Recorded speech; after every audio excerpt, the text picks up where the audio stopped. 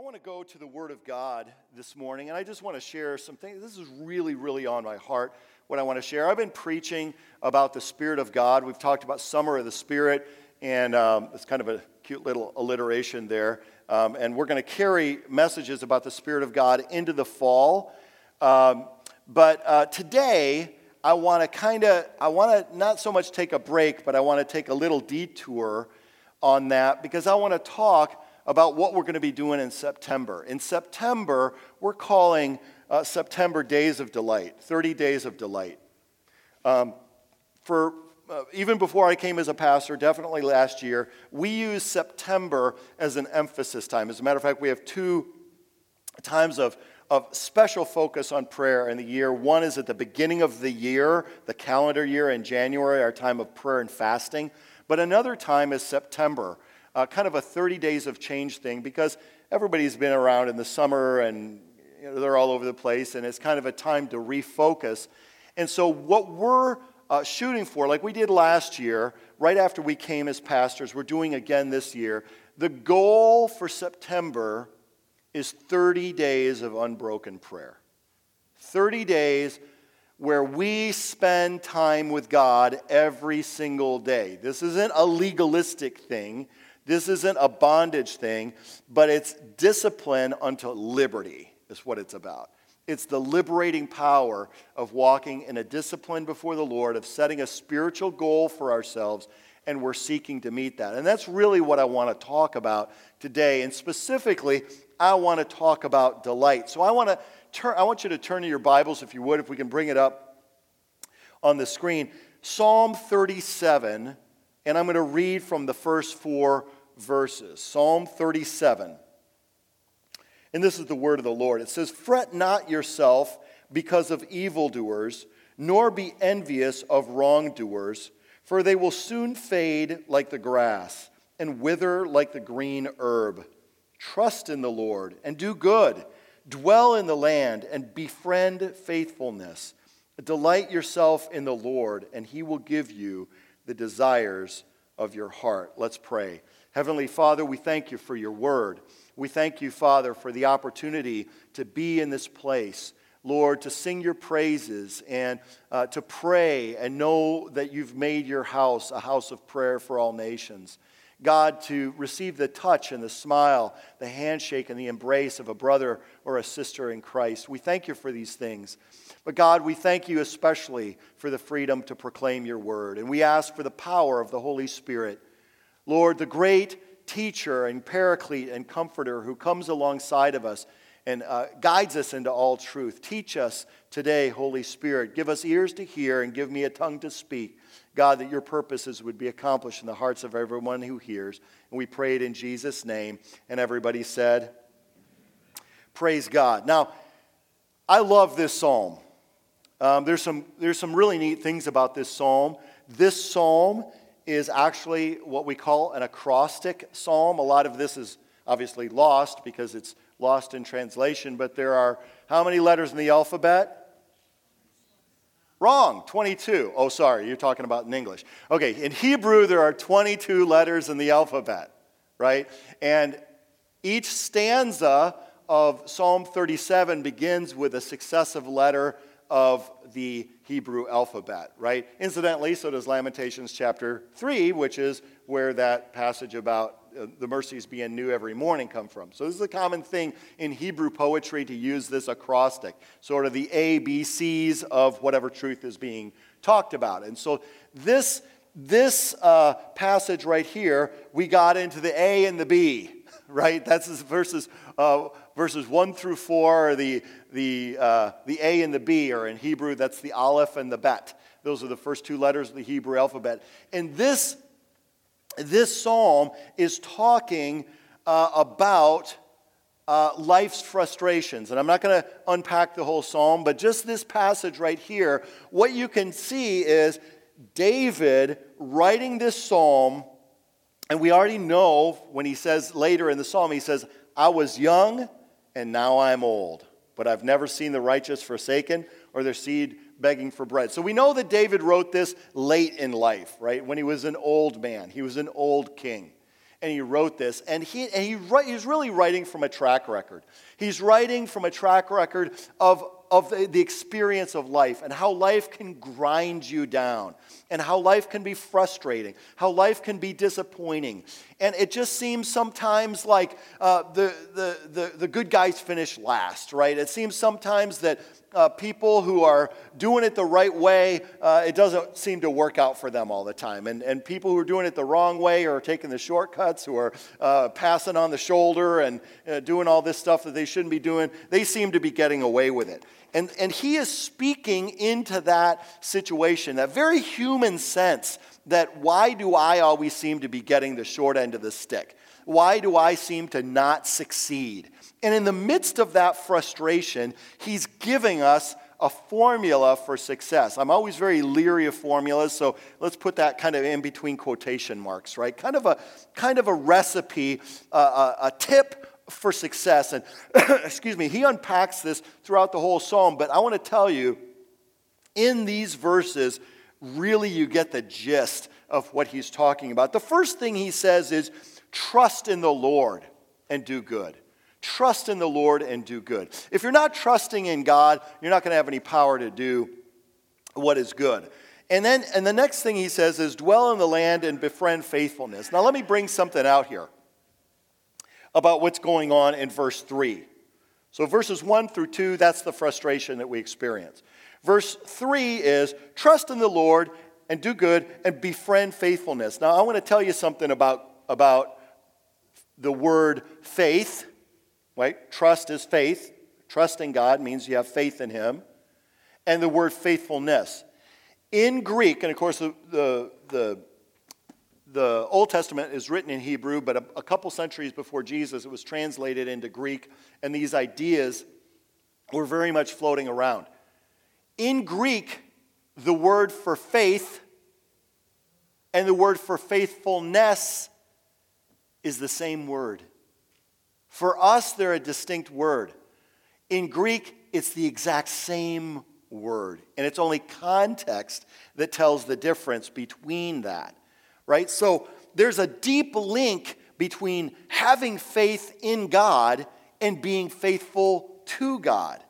The one who is faithful to God is the one who's demonstrating that they have faith. A lot of times, and this is because some teaching has got out there, not all bad, but sometimes a little bit too much emphasis on the wrong syllable, as they say. There's this overemphasis on the idea that faith is the power to believe that something is going to happen. Whereas the biblical idea of faith has to do deeply with relationship and trust of the Lord. You show me somebody, there can be people who say they believe, but they don't pray. They're not consistent in church. They're not consistent in giving. They're not consistent in their faithfulness. And I'm not talking about a situation where people's schedule has them working on Sundays or something like that. I'm talking about they'd rather watch the Seahawks. They're just flaky, you know. This is a situation where God says, your faith in me is demonstrated by your faithfulness. I don't want to dwell too much on that, but I'll come back to that later. But those are deeply linked ideas. The key here is in verse 4. He says, delight yourself in the Lord, and he will give you the desires of your heart. Now, it's a stupid question to say, how many want the desires of your heart? Because by definition, they're what you want, right? The desires of your heart. Everybody has desires in your heart. Another translation of this is the requests of your heart. There's the request of your lips, and then there's the request of your heart.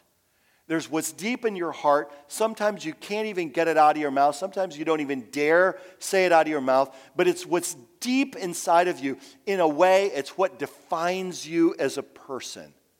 Is that deep inner drive. Those longings. David elsewhere says, God, my sighings are not hidden from you.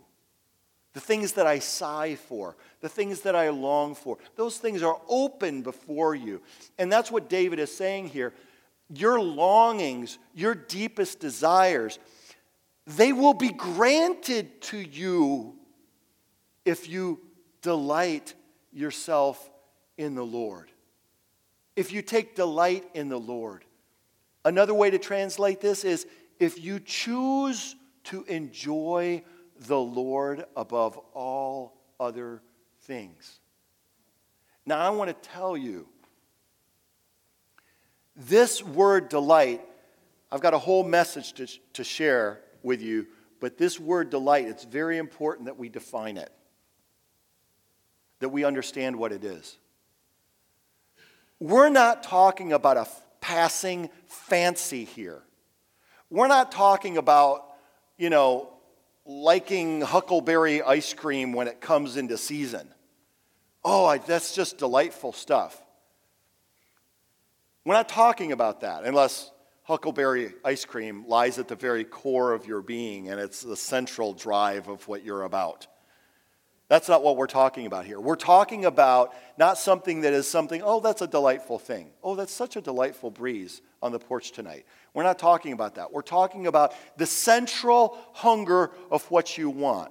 Has anybody ever heard of the word agape? What is agape? It's love. Now, there's 4 different words for love in the Greek in the New Testament.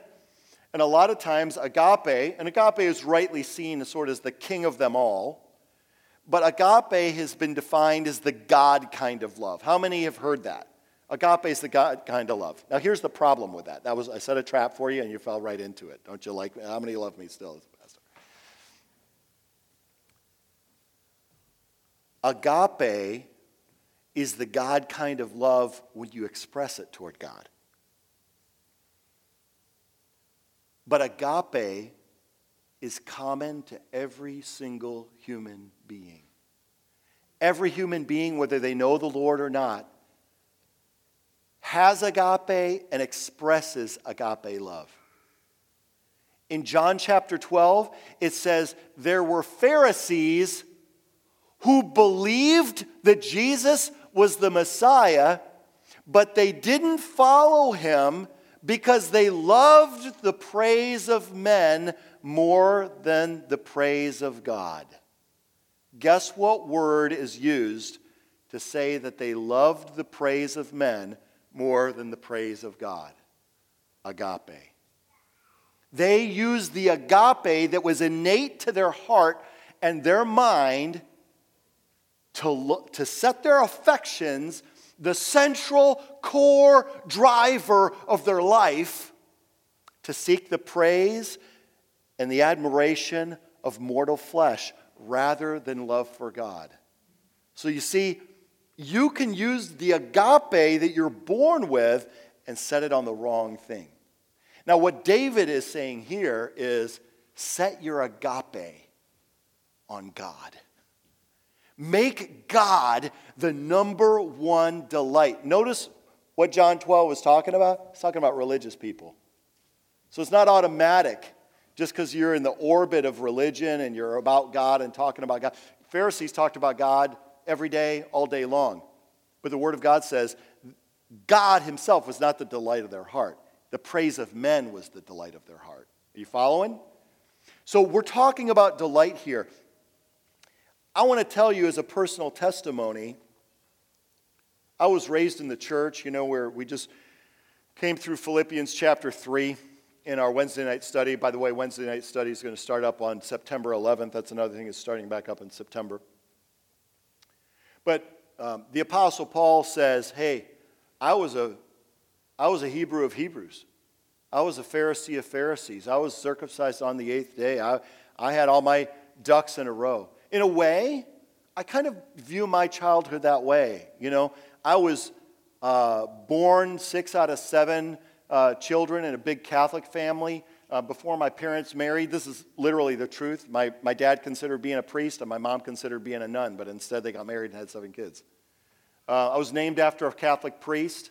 I had First Holy Communion in my house. That's one of the perks of having a Catholic priest as an uncle. I didn't have to go to church. I could do it, just had it right in the house. And I was an altar boy. Anybody here of an altar boy? I was an altar boy there and helped in the Catholic Mass. And I did all that stuff. But I want to tell you, as a young adolescent, my delight was not in God. I was religious, but my delight was not in God. And some changes were going on in the Catholic Church, especially our part of the country where I was, Western Michigan. Michigan and Northern Indiana were being hit by the Catholic charismatic movement. There were all these Catholic people who had delighted in God, and they were being filled with the baptism of the Holy Spirit, speaking in other tongues. Powerful things, miracles were breaking out, things were happening. And I can remember some of these people coming into the church, and they had such joy on them, and they would play the guitar, and they would rejoice, and they would worship God. And I was like, what's with all the loudness? I mean, why are they so exuberant? And it wasn't just that the volume was particularly especially loud. It's that their spirit was loud. You know what I'm talking about? I mean, they were just glowing. And I was like, who do they think they are? They act like they have something that I don't. They did have something that I didn't. They did. They delighted in God. But you know the spirit that I was showing? The spirit of the Pharisees. 12 years old and I was a Pharisee. Right? Jesus coming into Jerusalem, riding that little donkey, all the little children shouting. It says the earth shook with the sound of it. Hosanna to the Son of David. And the Pharisees are like, grumble, grumble, grumble. Teacher, discipline your disciples. Quiet your disciples. Their delight wasn't in God. You delight in God, you're going to be like, hey, there's not enough hosannas that we can lift. Amen? Delight in God.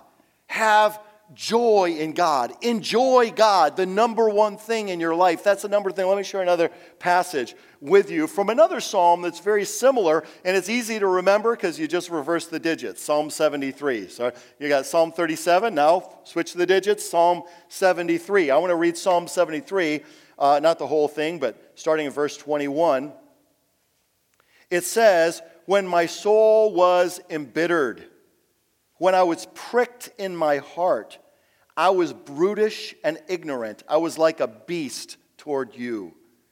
Nevertheless, I am continually with you. You hold my right hand. You guide me with your counsel, and afterward you will receive me to glory. Whom have I in heaven but you? And there is nothing on earth that I desire besides you. My flesh and my heart may fail, but God is the strength of my heart and my portion forever. You know, this passage is very similar. Psalm 73, as a matter of fact, it's always easy to remember these because you might call these two psalms the two frustration psalms, right? Psalm 37 is David speaking to a frustrated person. But Psalm 73 is the frustrated person themselves doing the talking. Is the person who's like, how come I'm doing everything right? And earlier in the Psalms it says, I've been punished every morning.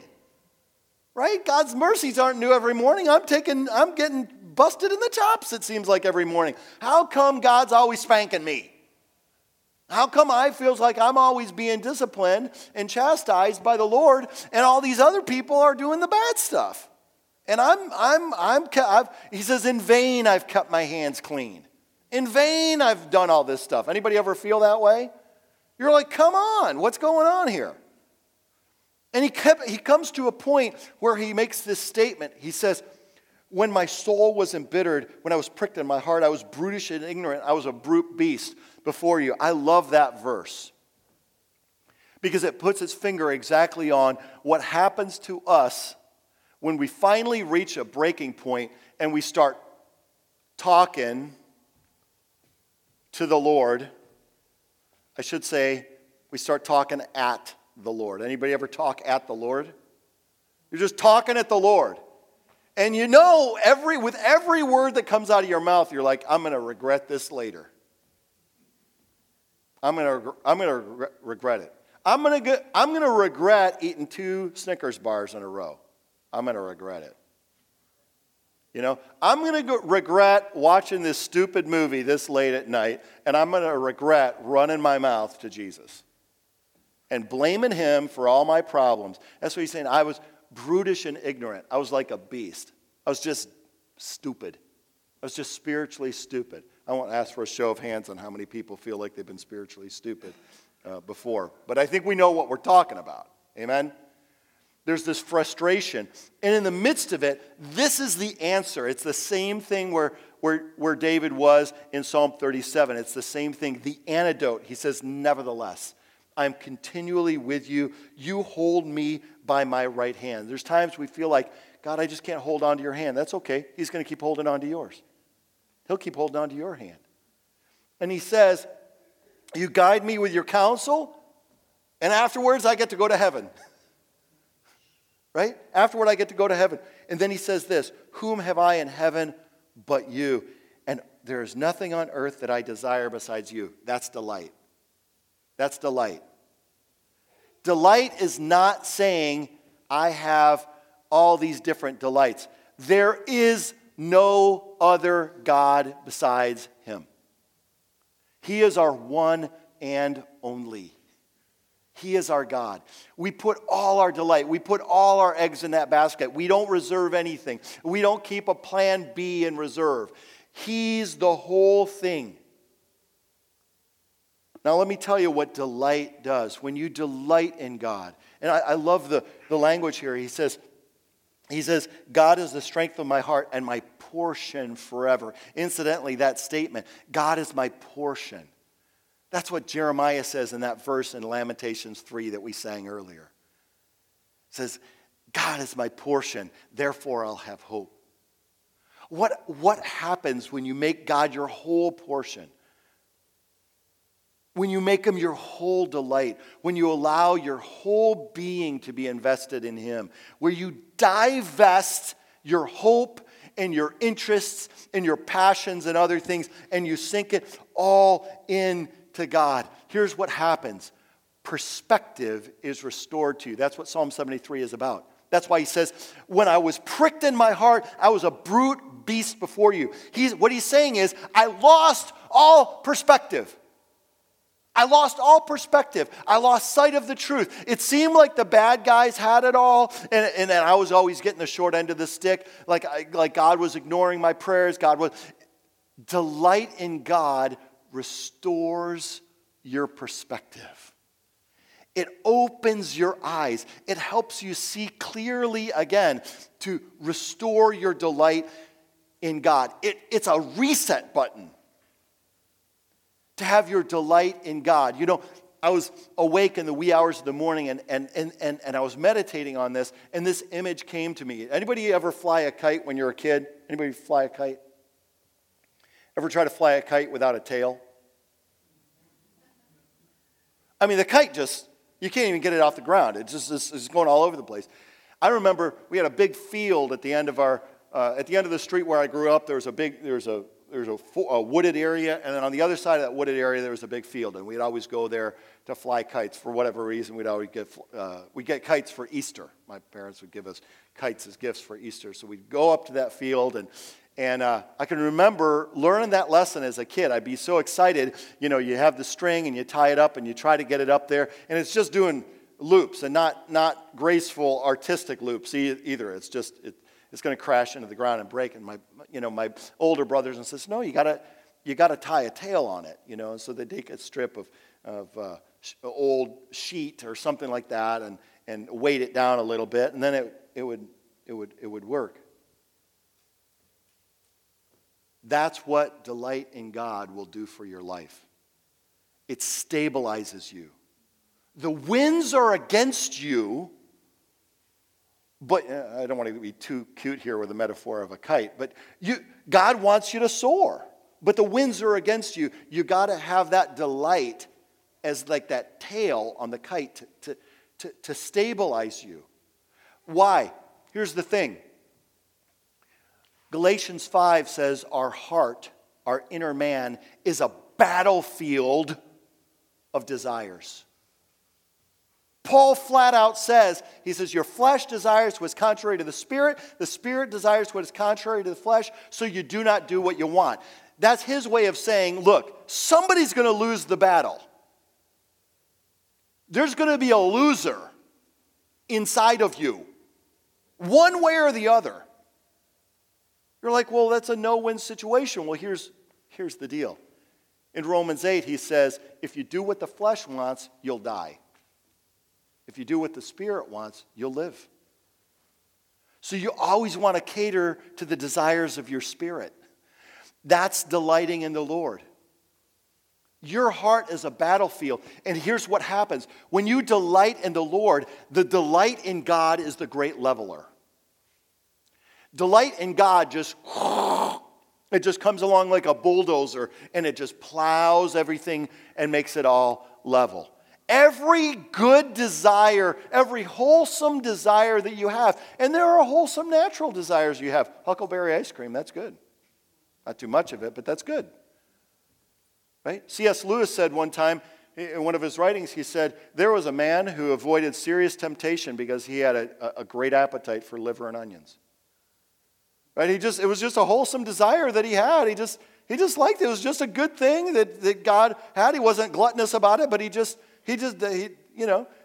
there's wholesome things that God wants you to desire. As you delight yourself in God, that doesn't mean you give up these other good, natural, wholesome delights. It means those things are strengthened.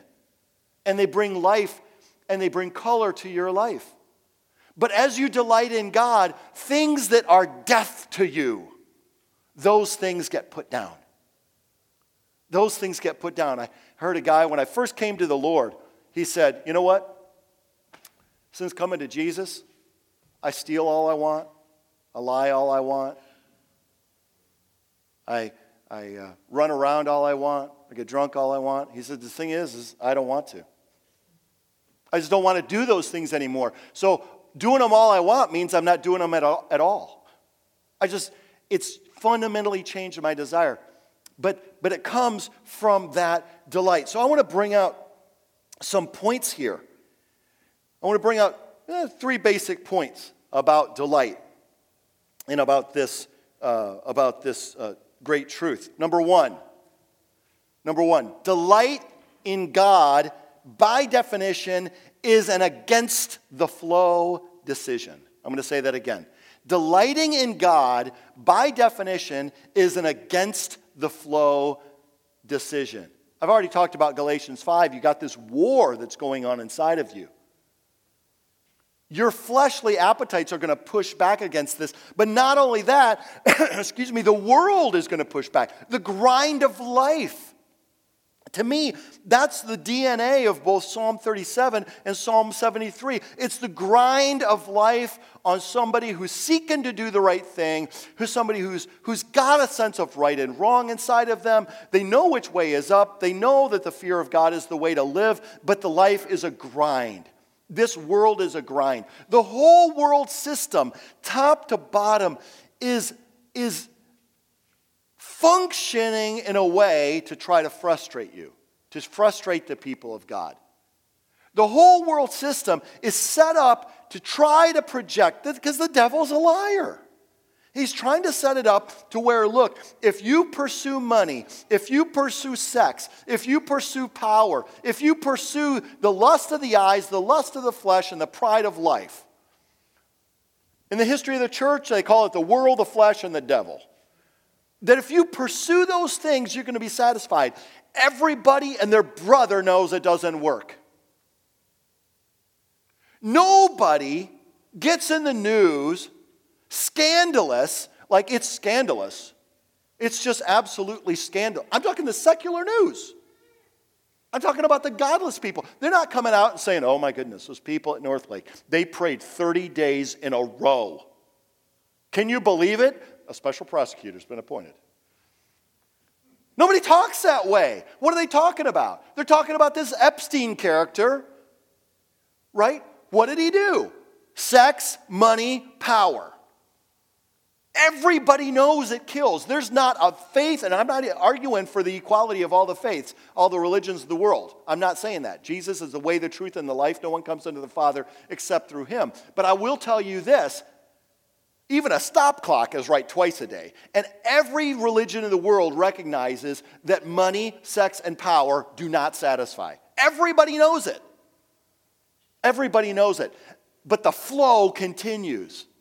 And we have got to be like salmon swimming upstream. Here's the thing. This is kind of a deceptive thing about the word delight. Delight is an idea in our minds that we think happens to us. Like somebody says, here, have some huckleberry ice cream. And you're like, I've never tasted huckleberry ice cream. Oh, no, it's really good. And you taste it, you go, wow, that's delightful. So delight under those circumstances is something that happens to you. Is everybody following me? It's something that you passively receive, like the breeze on the porch, or, well, I thought that movie was going to be a dog, and it turned out to be really, delightful. That's not what this delight is.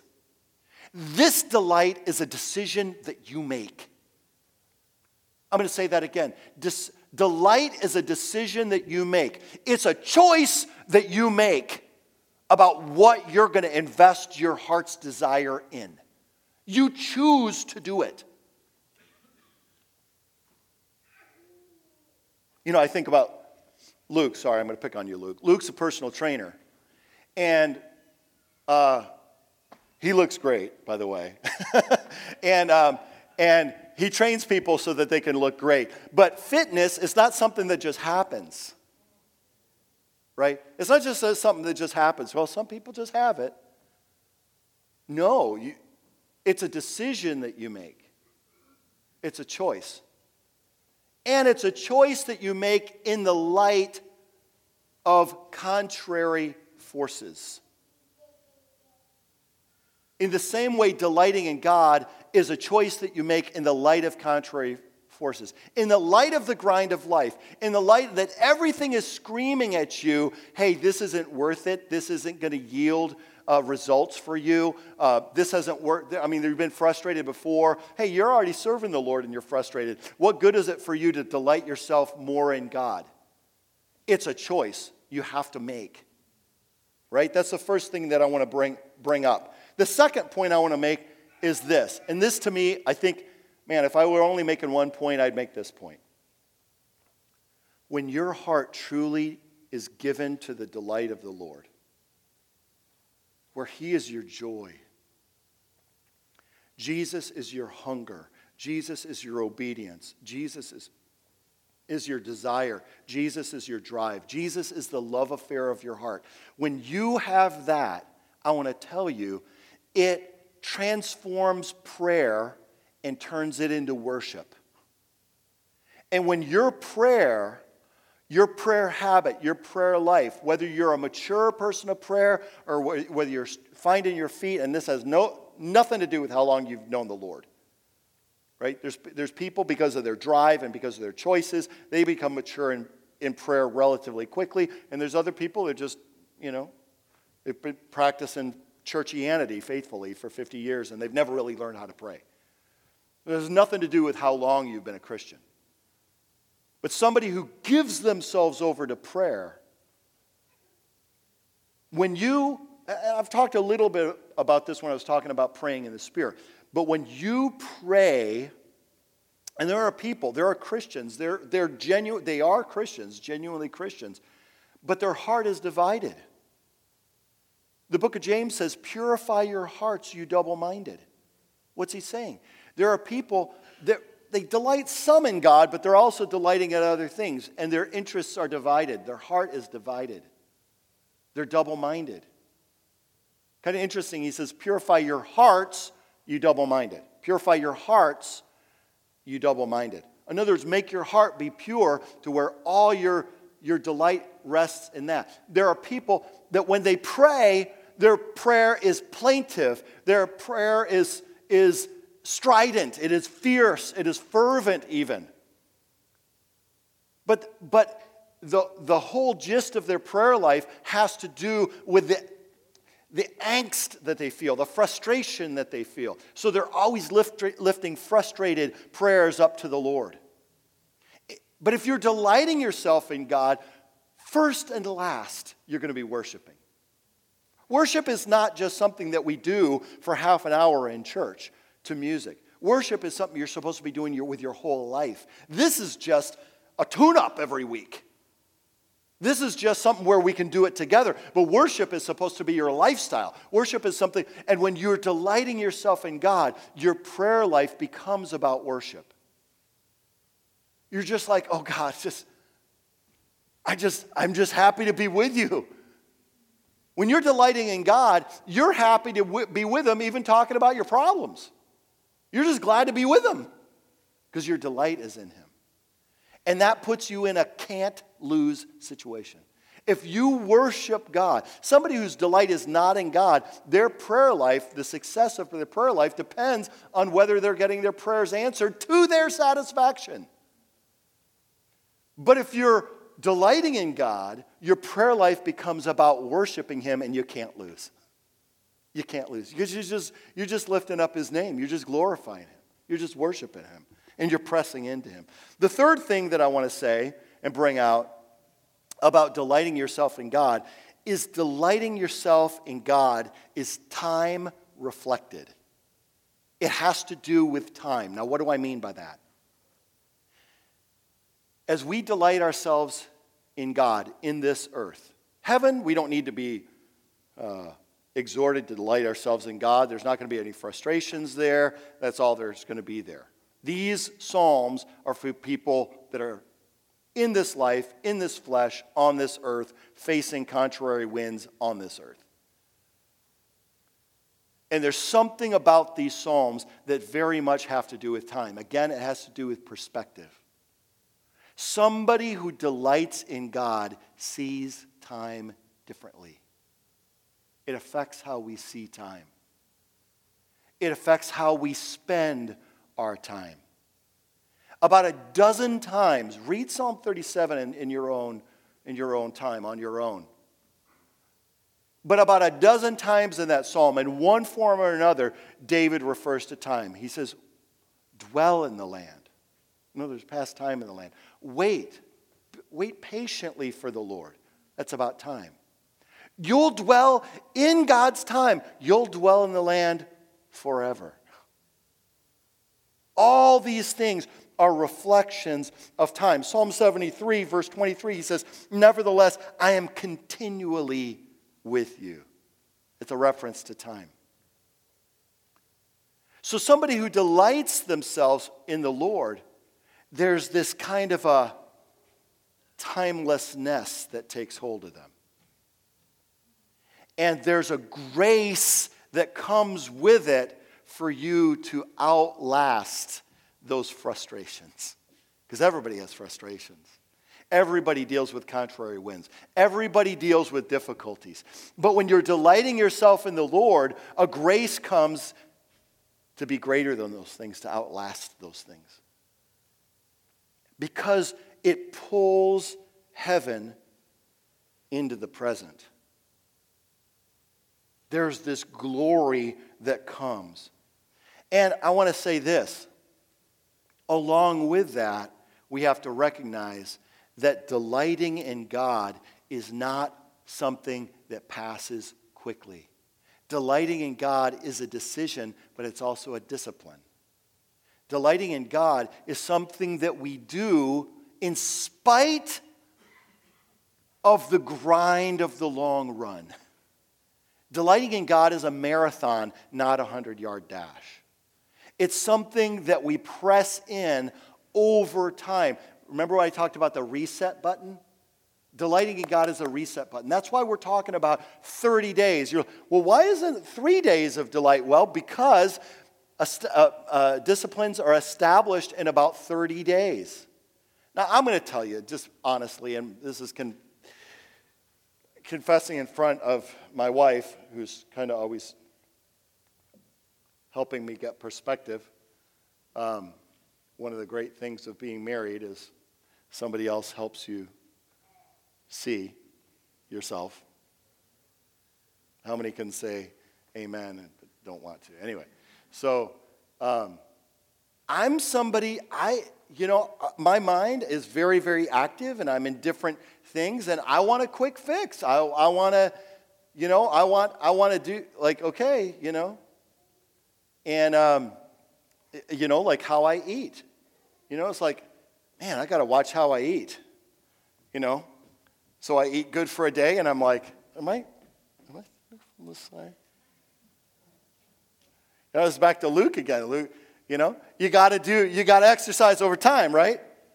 You got to do it it's got to be a habit, day after day, week after week, month after month. And then you begin to be at the front end of starting to see some results. But it just doesn't happen that way. It's like those old ads, people doing these crazy things. It's like, oh, it's okay, I ate Subway today. Like I ate one good meal, and so, yeah. In the same way, delight, look, folks, I just want to say this with you. I believe in church, congregating together is a place for encounters with God, where our faith we can build each other up, right? Where your faith builds my faith, and my faith builds yours, and there's connections. And it's one of the reasons I believe in the idea of an altar call. I believe in the idea of us gathering together, joining together, us being surrounded. I've had tremendous encounters with the Lord where I was in the altar. It was a step of faith. It was a gesture toward God and toward the people of God for me to move from my place and show visibly that I was responding to the message by faith, and I was saying amen. By my actions, I moved. I physically moved. I got to a place, and I'm talking after I know the Lord. This isn't just coming to Jesus. This is me responding to whatever, a call for prayer or whatever, and we pull together, and we're praying together. I've had powerful, where I'm standing here like this, and I'm surrounded by people, and I hear them murmuring, I hear them calling on Jesus, and their faith is building mine, and I walk away blessed. How many know what I'm talking about? Amen? Glory to God. Those moments are great, but remember, those moments are like tune-ups. Those moments are like, hey, that's the time when, the mechanic gets in there and changes your spark plugs and dusts off the wires and puts on a new distributor cap and all that stuff. But now you got to run. Now you got to, that isn't just, you don't do that and go, okay, I'm good for another week. No. That's so you get up tomorrow and you stand on your own. Hey, look. I just want to say this. If you've prayed to receive Jesus, if you've called on Jesus by faith, and Jesus is your Savior, your name is written in the Lamb's Book of Life. I'm going to say it again. Your name is written in the Lamb's Book of Life. You're in. You're in. The point is for you to grow in faith and impact others. And for you to have an impact on others. Now, I'm not, the devil, sometimes he shoots the moon. Sometimes, we hear of, I thought that person was solid and they fall away. But the vast majority of you, I'm going to tell you right now, the vast majority, he knows full well. He's been around the block. He knows full well you're going to heaven. Right? Don't think like you're in Sunday school still and like this is still about whether you get to heaven. He knows you're going to heaven. His goal for you, again, he might roll boxcars. He might, the devil got wishful thinking too. But his main thing is to blunt your edge and to limit your effectiveness. That's what he wants to do. He knows he can't keep you out of heaven, but he can keep the person that you would have reached with the gospel out of heaven by keeping you distracted and keeping your interest divided and your heart divided and you interested in all this other stuff. That's really what he wants to do. And as a church, that's what he wants to do. So my goal, according to Ephesians 4, my role as your pastor is to sharpen you and encourage you and get you where your delight is 100% in God. You're seeking God with all your heart, soul, mind, strength. You love Him and you want Him. And then God begins to do incredible things in your life. And you just begin to overflow and you begin to touch other people. How many want that? Glory be to God. Let's stand before the Lord right now. Let's just stand. Praise be to God. Praise be to God. I want you, right where you are, just begin to call on the Lord. Just begin to call on Him. Hallelujah. Begin to call on Him. I don't think we need to come forward, but I want our whole this whole sanctuary to be like one great big altar. Right where we are, I want us to call on God. Can we do that, Jesus? We call on you. We call on you. Father, right now, we repent. We repent, Lord God, of having divided hearts and divided affections. And Father, we want to consecrate ourselves to you. Lord, this upcoming month, starting a week from today, September 1st, God, we posture ourselves and we position ourselves to be people of unbroken prayer for 30 days. We're going to spend time with God every single day. Whether it's morning, noon, or night, whatever our schedule is, God, we're going to give ourselves to you and we're going to delight ourselves in God. Father, right now we ask that your Holy Spirit would flow. God, that your Spirit would move. God, that you would touch your people. God, by your Holy Spirit, Father, you have a way. God, you have a will. You know the fingerprints of each one of us, God. You know what's particular to us. You know those things that can be a hook, that grab our attention and keep us from you. God, we ask in Jesus' name that by your Holy Spirit that you tame those things in us. God, that you pour out your grace and your mercy. Father, we want you to be our delight. We want you to be our purpose. We want you to be our agape. We want to enjoy you. Hallelujah. With your hands raised, I just want to bless you right now in the name of the Lord. May the Lord bless and keep you. May the Lord make his face to shine upon you and be gracious to you. May the Lord lift his countenance upon you and bring you peace. I pray that the kiss of the Holy Spirit would be upon your inner being. I pray that God would give you special grace this week to overcome and to bring to light in your own spirit those things that are pulling off your strength so that your heart would no longer be divided, would be focused on the Lord. Now, Father, bless them.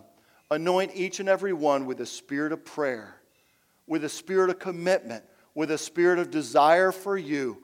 In the name of the Father and the Son and the Holy Spirit. Amen and amen. God bless you all. Be friendly to one another. Encourage one another. And you're dismissed in the presence of God.